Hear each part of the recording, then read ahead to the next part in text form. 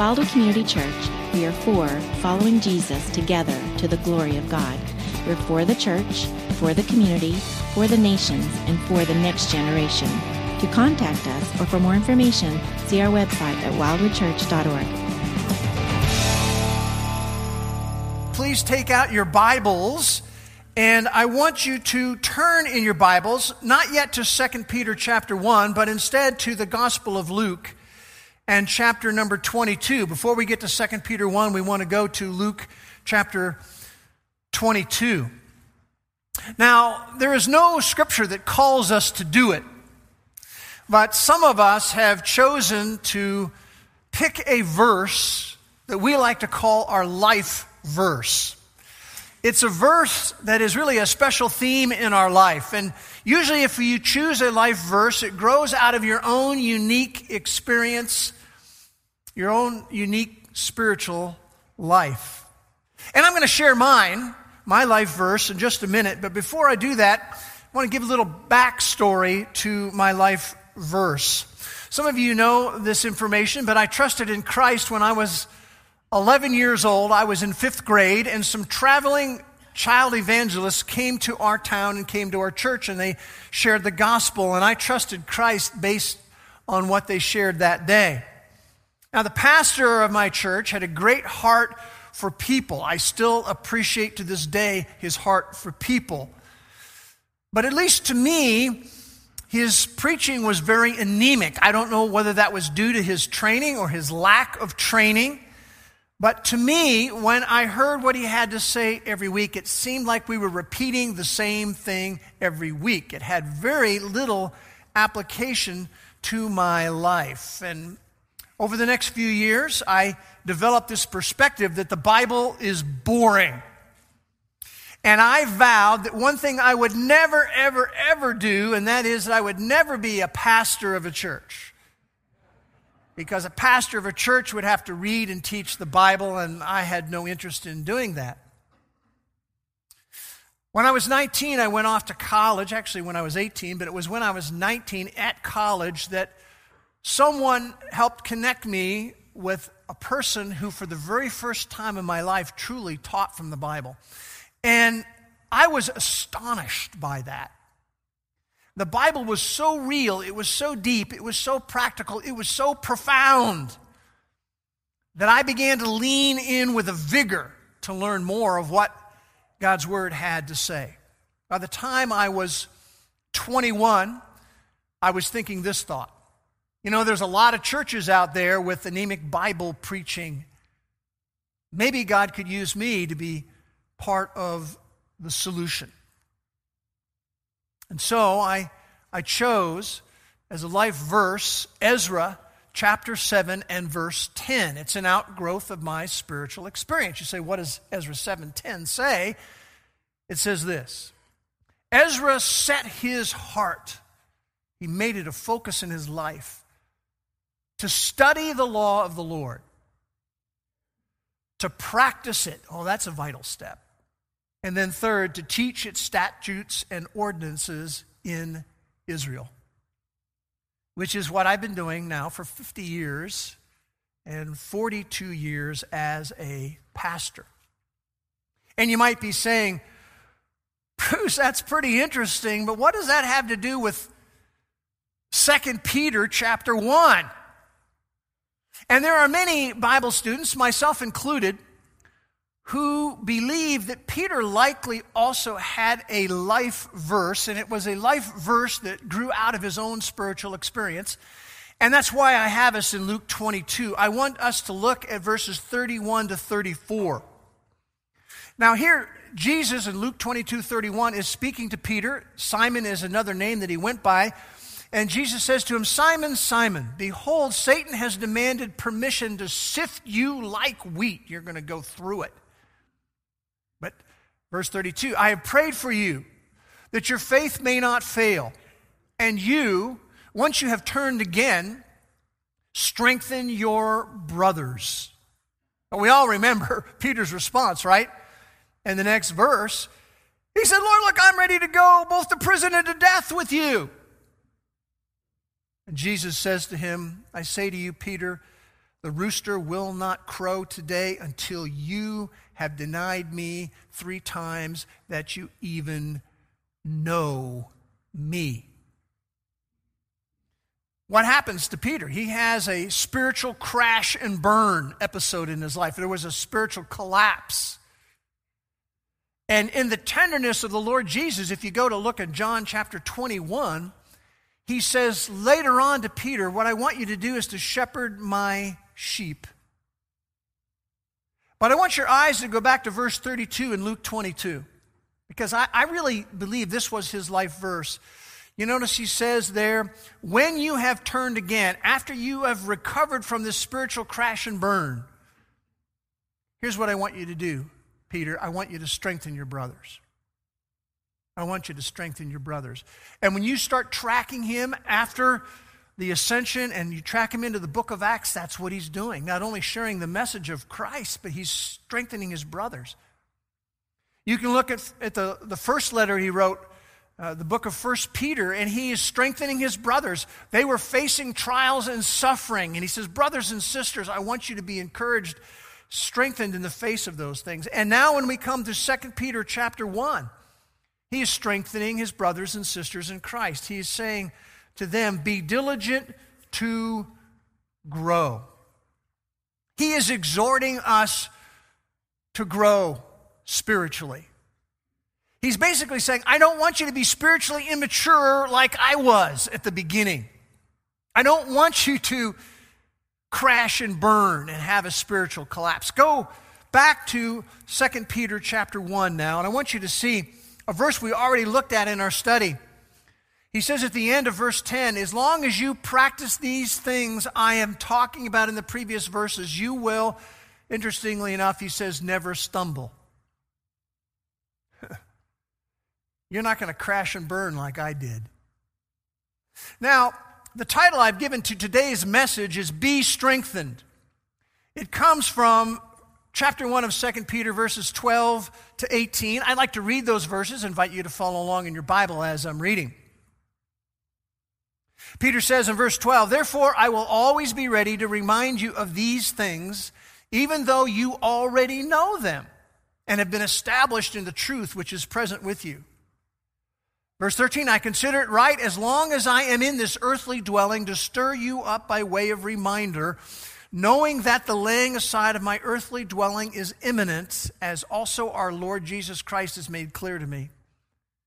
And I will also be diligent that at any time after my departure you will be able to call these things to mind.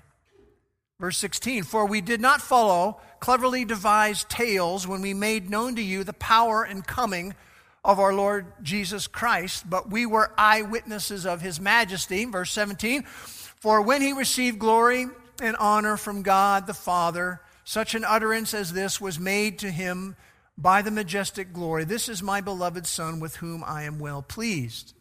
And we ourselves heard this utterance made from heaven when we were with him on the holy mountain.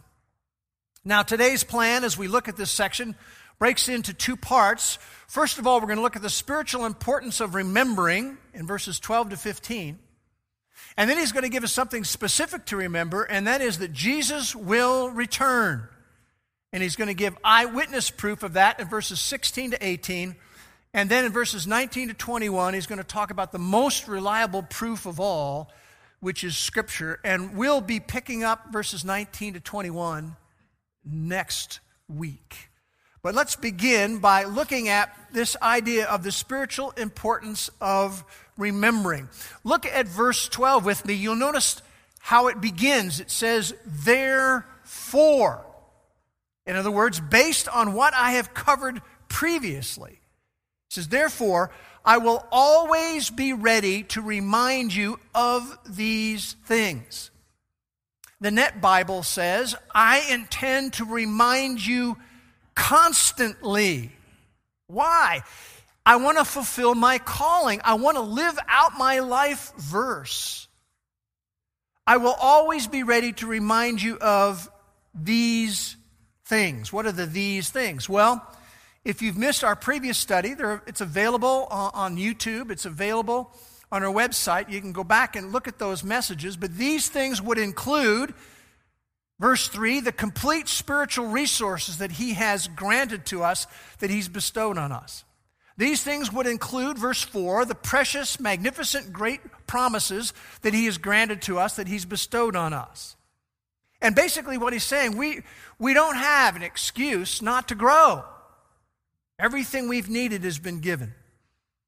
And then these things includes what he talks about in verses 5 and following, where active faith breeds spiritual character. And then in verses 8 and following, how spiritual growth brings practical benefits to us. We can be effective and fruitful. We can be spiritually insightful. We can have spiritual stability, which means we don't have to crash and burn. And also, as we saw last time, the practical benefit of a special future blessing. For those who are growing, there is a grand entrance into eternity. And he's basically saying, I am reminding you of these things. I'm repeating these things. I want to reinforce these things. So he said, I'm teaching these to you again, reminding these, verse 12, even though you already know them. Now, why would he do that? Because there's no guarantee. Just because I know something, that I'm going to consistently apply it in my life. There's no guarantee that even though I know it, it'll be at the forefront of my spiritual focus. He says there, you already know them and have been established in the truth, verse 12, which is present in you. What is the truth? It's divine truth. It's not truth that shifts with the winds and the whims of culture at all. Look at verse 13. He says, I consider it right. I consider it spiritually proper. I consider it spiritually appropriate to do this, as long as I am in this earthly dwelling. That word that's translated dwelling here is just the common word for a tent. It says, as long as I'm in this tent. Paul talks about the tent in 2 Corinthians chapter 5. He says what we live in is an earth tent. The real you, the real Bruce, lives inside of this earth tent, but I'm not always going to live inside of this earth tent. There'll be a time when I depart from the earth tent.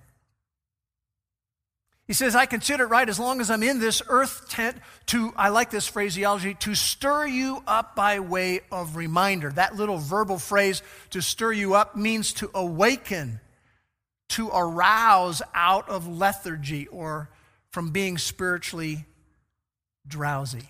When he says that, my mind immediately goes to the backdrop of the night that the disciples were with Jesus in the garden. Remember that?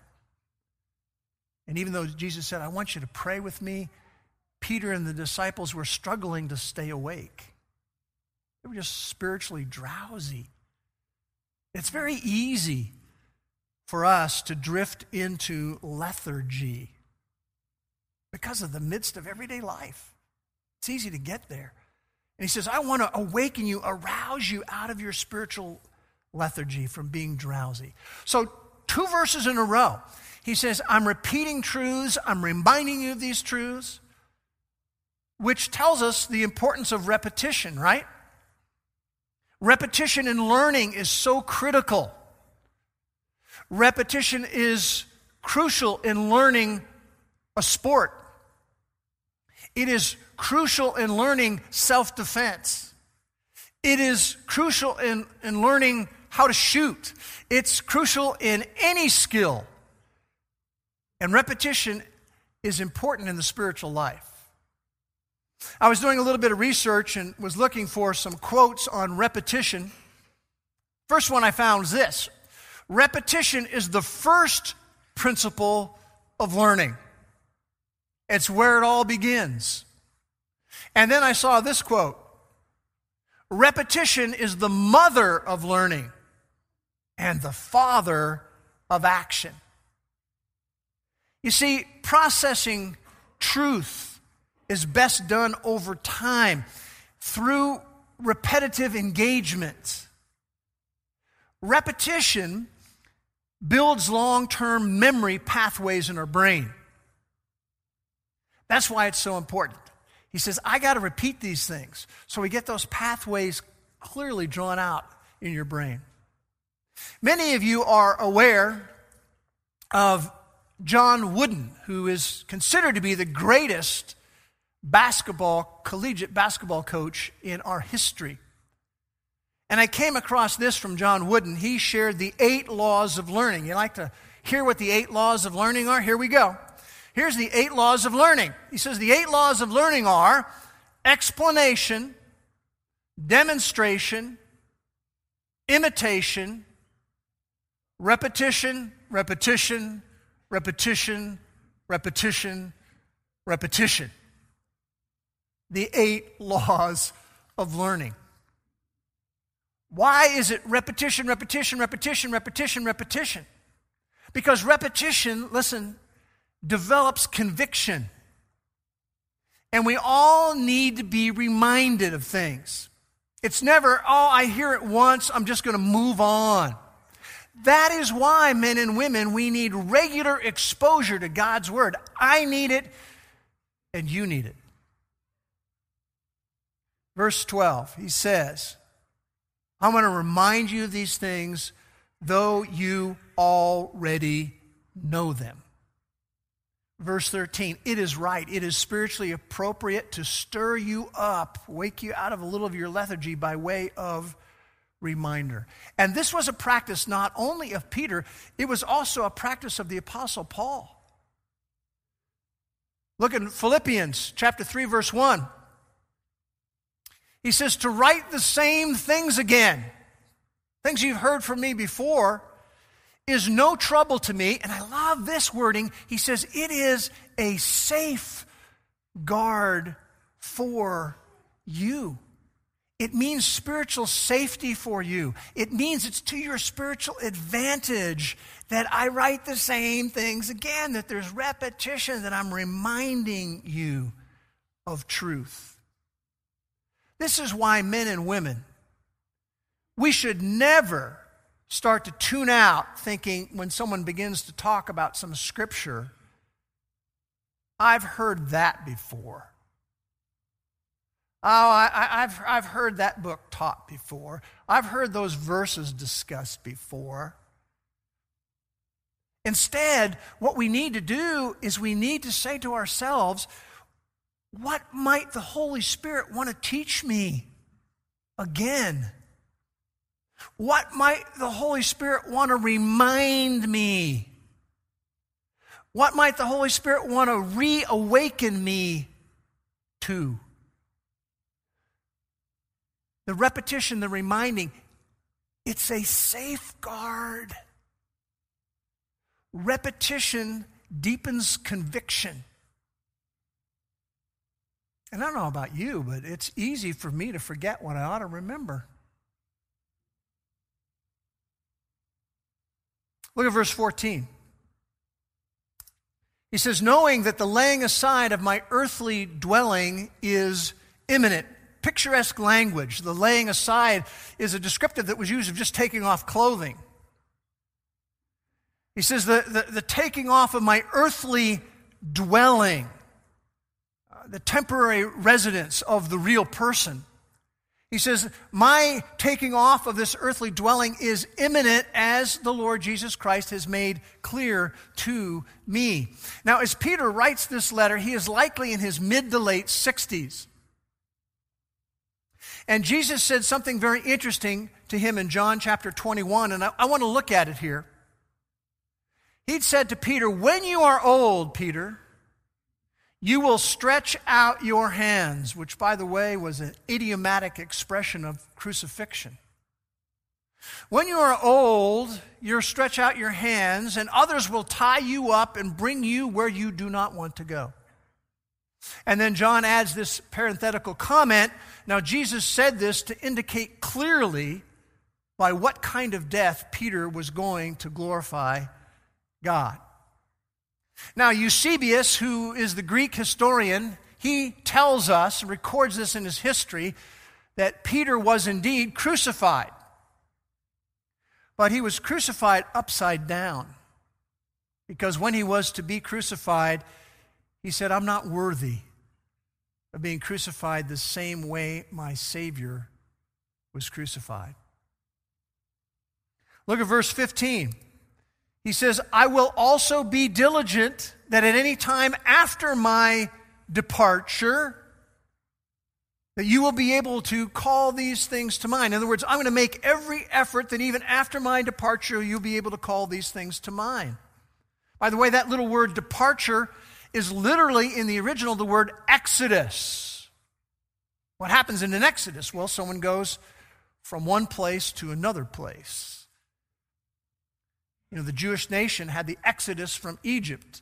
They went from one place to another place. They were delivered from bondage through that exodus.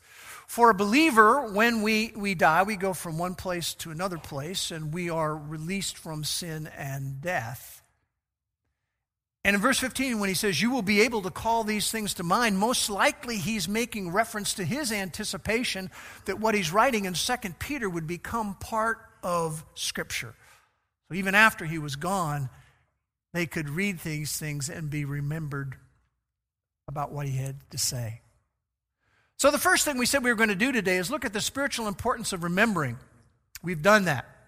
Now we want to gear shift over to something specific he tells us to remember, and that is that Jesus will return. This is eyewitness proof he wants to talk about in verses 16 to 18. Now, just so you know, the second coming is a theme that Peter likes to talk about.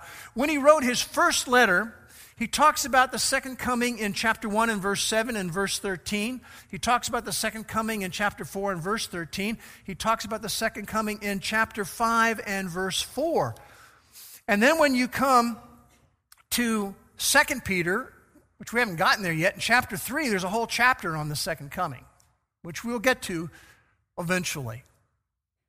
But I want you to notice what he has to say in verse 16. He says, we did not follow cleverly devised tales. The word literally in the original is myths. I like the way the Net Bible translates it. He says, we did not follow cleverly concocted fables. We did not follow carefully crafted stories. We did not follow fabricated fiction that was dreamed up by some people somewhere. No, he says, we were not following those things when we made known to you the power and coming of our Lord Jesus Christ, but we were eyewitnesses of his majesty. Look at that little phrase, when we made known to you the power and coming of our Lord Jesus. Now, when you first glance at that, glance, if I can get it out of my mouth, that phrase, the power and coming of our Lord Jesus, you might wonder, well, what is he really referring to there? Is he referring to the first coming?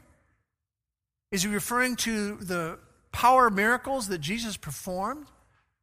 Or is he referring to making them known about the second coming, the future return of Christ? So when you first glance at it, you might go, I don't know which one he's referring to.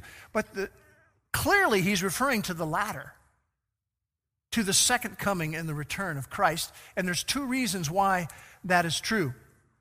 Reason number one is the word coming that he uses here is a word called parousia in the original language, P-A-R-O-U-S-I-A. That's the word coming. And that word, parousia, always in the New Testament, every time it is used, is referring to the events of the second coming, not the first coming of Christ. The second reason why we know he's referring, when he talks about the coming of Christ and the power of Christ, is what happened at the Mount of Transfiguration, what actually occurred there. Now, the story and the account of the Mount of Transfiguration is recorded in Matthew 17, in Mark chapter 9, and also in Luke chapter 9. And he says, we were eyewitnesses of his majesty. By the way, did you notice the shift in the pronouns in the verses we've been looking at this morning? If you go back to verses 12 to 15, it's I, clear to me, my departure. Then you come to verses 16 to 18, and it's we. Well, who are the we? Well, the we is Peter, James, and John. And he says, verse 16, we were eyewitnesses of his majesty, his grandeur. Well, what all happened that he's talking about? Let's flip back to Matthew chapter 17 for a moment. I just want to go back to look at some of the information that tells us a little bit about this event. So turn with me to Matthew chapter 17 and verse 1. In fact, as you go back to Matthew chapter 17 and verse 1, I actually want to back up one verse. You know that the original had no chapter divisions in it. So go back to the last verse of chapter 16 of Matthew. Jesus is speaking to his disciples, and he says, truly I say to you, verse 28 of chapter 16, there are some of those who are standing here who will not taste death until they see the Son of Man coming in his kingdom. That's a prediction. Now, look at verse 1 of chapter 17. 6 days later. 6 days later, Jesus took with him Peter, James, and John. Now, I don't know if you know this or not, but this is one of those instances where the critics come along and go, man, I'm glad, Bruce, you pointed out another error in the Bible. They are everywhere. There are errors everywhere. And in Matthew it says this happened 6 days later. In Luke 9:28, Luke says some 8 days later this happened. And there you have it. You know, one says 6, the other says 8. Error. Not really. Not really. It's obvious that Luke in his gospel is doing some kind of rounding off when he says some 8 days later. Very easy reckoning, potentially. You have the day that Jesus made this prediction. You have 6 intervening days, and then you have the day that the event happened. It's not a contradiction. It's just a different way of communicating about it. Chapter 17, verse 2. They're high up on the mountain, and Jesus was transfigured before them. His face shone like the sun, and his garments became white as light. You know what's happening here? Peter, James, and John are at an advanced screening. Yeah. Anyone ever been to an advanced screening? Some of you have. This is an advanced screening of the second coming in glory. Verse 3, notice that. Behold, Moses and Elijah appeared to them, talking with Jesus. Now, Moses represented the law. Elijah represented the prophets. And we learn in Luke chapter 24 and verse 27 that Jesus came to fulfill the law and the prophets. And we see in verse 3 that Moses and Elijah are talking together with Jesus. And you think, well, man, what were they talking about? And Matthew doesn't really record it, but Luke, in Luke 9:31, tells us a little bit about it. It says that Jesus and Moses and Elijah were speaking of Jesus' departure. That's the word Exodus, which Jesus was about to accomplish at Jerusalem. You see, in Jerusalem there was going to be an Exodus. He was going to be leaving his earth tent. There was going to be a change that was going to happen. Chapter 17 and verse 4, Peter basically says, hey, I think this is party time here. Let's make a memory. And before he could literally say anything else, in chapter 17 of Matthew and verse 5, it says a bright cloud came over them. This was the Shekinah glory from the Old Testament, and a voice came out of the cloud. Now, I'm going to leave Matthew. Let's go back to 2 Peter. Back to 2 Peter chapter 1 and verse 17. He talks about how Jesus received honor and glory from God the Father. Such an utterance was made by the majestic glory. This is my beloved Son with whom I am well pleased. In other words, he received royal honor. It came from the majestic glory from God himself, who said in an audible voice, this is my beloved Son with whom I am well pleased. He was declaring he was validating the person of Jesus. He was validating the words and works of Jesus. I like the way the Net Bible translates it. It said that God the Father said, this is Jesus in whom I am delighted. Delighted. Look at verse 18. He says, we ourselves heard this utterance made from heaven when we were with him on the holy mountain. Here's what he's telling us, what we need to be reminded of. We need to remember that Jesus will return. And Peter says, I'm an eyewitness. I was at the advanced screening. You know what's really interesting? That historical event that happened on the Mount of Transfiguration, only 5 people witnessed it. Peter, James, John, Moses, and Elijah. Only 5 witnessed it. But in the future, all mankind is going to witness this. All of the universe is going to witness this.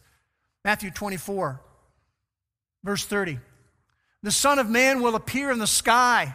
Notice this. Then all the tribes of the earth will mourn, and they will see the Son of Man coming on the clouds with power and great glory. Now, why was it so important to remind these believers of this?